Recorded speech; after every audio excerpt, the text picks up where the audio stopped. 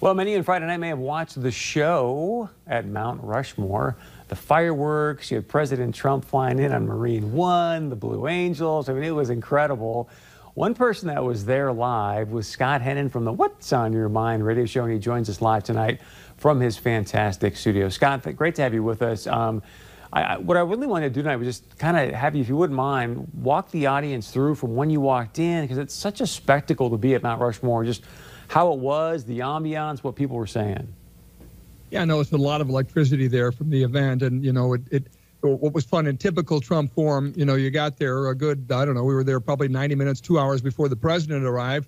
And there were big screen TVs. They showed Air Force One in the air. You heard the traffic of the pilots talking about how far out the Marine One was from the landing zone, right? You had all these things going on. So, you know, pretty amazing. And then, of course, you hear a roar, and then all of a sudden, Air Force One is over us and over Mount Rushmore. And so all that was sort of the pre-event.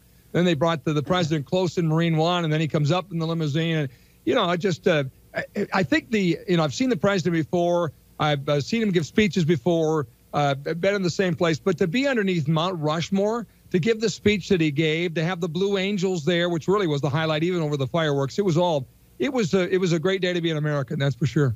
You and I have talked about how, and I always remind people, like, never forget, President Trump, yes, he did real estate, but his first love is he wanted to be a Hollywood producer, a Hollywood director. And if you watch Friday night, it was the epic movie that he created. I mean, the epic sort of play. So for you, what was the most memorable moment? You know, my wife was there, and she had heard that President Trump was coming many months ago to Mount Rushmore for July 4th and knew that there was fireworks being brought back, and the president had taken this request to heart from Kristi Noem. And so, you know, it probably more than anything was just being there with my wife and seeing the smile on her face, knowing how much she enjoys it. And, you know, there's a lot of crazy things that go through owning, you know, radio stations and so those things like that I'm happy for her. She was happy to be there. She's like, this is just so great, and met a lot of great people, talked to a lot of neat people. And, you know, it just was a lot of fun. If I had to pick one moment, I think it was the Blue Angels, because just the way they came up from behind and over and straight up from from Mount Rushmore. You know, the Blue Angels, they had a number of aircraft that are used by the Ellsworth Air Force Base there. They had National Guard from South Dakota aircraft and Apaches, and you know, it was just a show of military force, and you just swell with pride over those folks. And so it was exciting. I think also with everything going on, the message was pretty important. This is one of the best speeches I've ever heard the president give.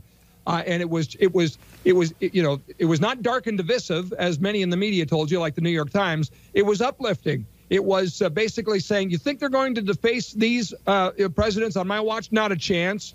It was, you know what, we're not taking this stuff. And people, I think, just want to hear that. They want to hear that we're going to fight for America. So it was fun to be among that crowd, too. Speaking of that, and I wish we had the clip for you tonight, but the soundbite that really jumped out to me, Scott, was when he said, hey, it's time for American politicians to stand up. You know, no more sort of welting, if you will. I'm not quoting him, obviously, but it was sort of like a call to all people in the House, all people in the Senate, really all politicians across the country to go, look, enough's enough with the statutes being torn down. You guys need to take a stand and get back to law and order.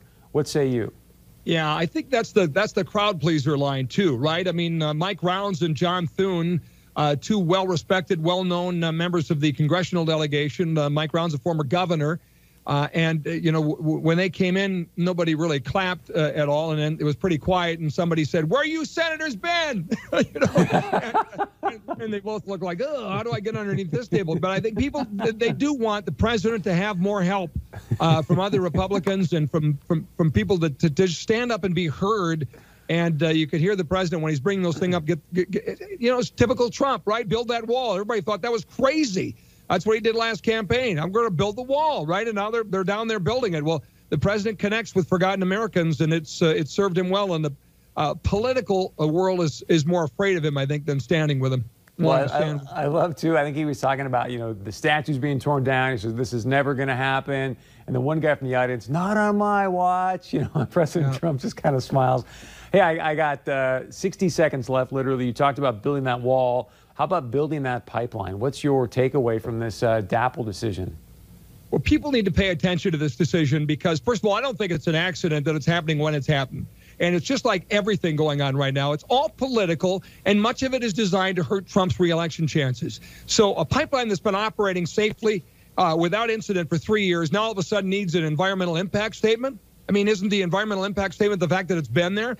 But the economic harm that will come to companies, how do you go out and, get capital to drill for oil when there's no place to put the oil to get it to market, right? And you'll have a backlog of trains. It's an absolute mess. So I think every elected leader on the planet, speaking of standing up, needs to stand with North Dakota on this, needs to stand with Dakota Access Pipeline, needs to stand with the U.S. Army Corps of Engineers and fight back. Do your environmental statement, but do it while this pipeline operates. Otherwise, you're doing grave economic harm to this state. We can't stand for it. Well, you remember, great point. If you remember back when Barack Obama was going through sort of that recession piece, that thing that took him out of it was the oil and gas industry with all the well and great high-paying jobs. And also the people in Minnesota, when the Bakken rail cars were flowing through, they were calling them the Bakken bombs, if you remember, because of obviously the incident that took place, unfortunately, near Castleton, but very, very serious situation. So Scott Hennon from What's on Your Mind radio show on AM 1100 The Flag. Thanks so much, and congrats on being at the event, buddy. Thanks. It was a good time. It sure was. And I was there representing all of our fine listeners and your viewers, Chris. So it was a good time. Amazing. All right. Thank you, sir. All right. Stay with us when we come back. We're going to get to your points of view. As always, we love to hear from you. So please share your point of view with us. Email us, text us, leave us a voicemail. We'll be right back.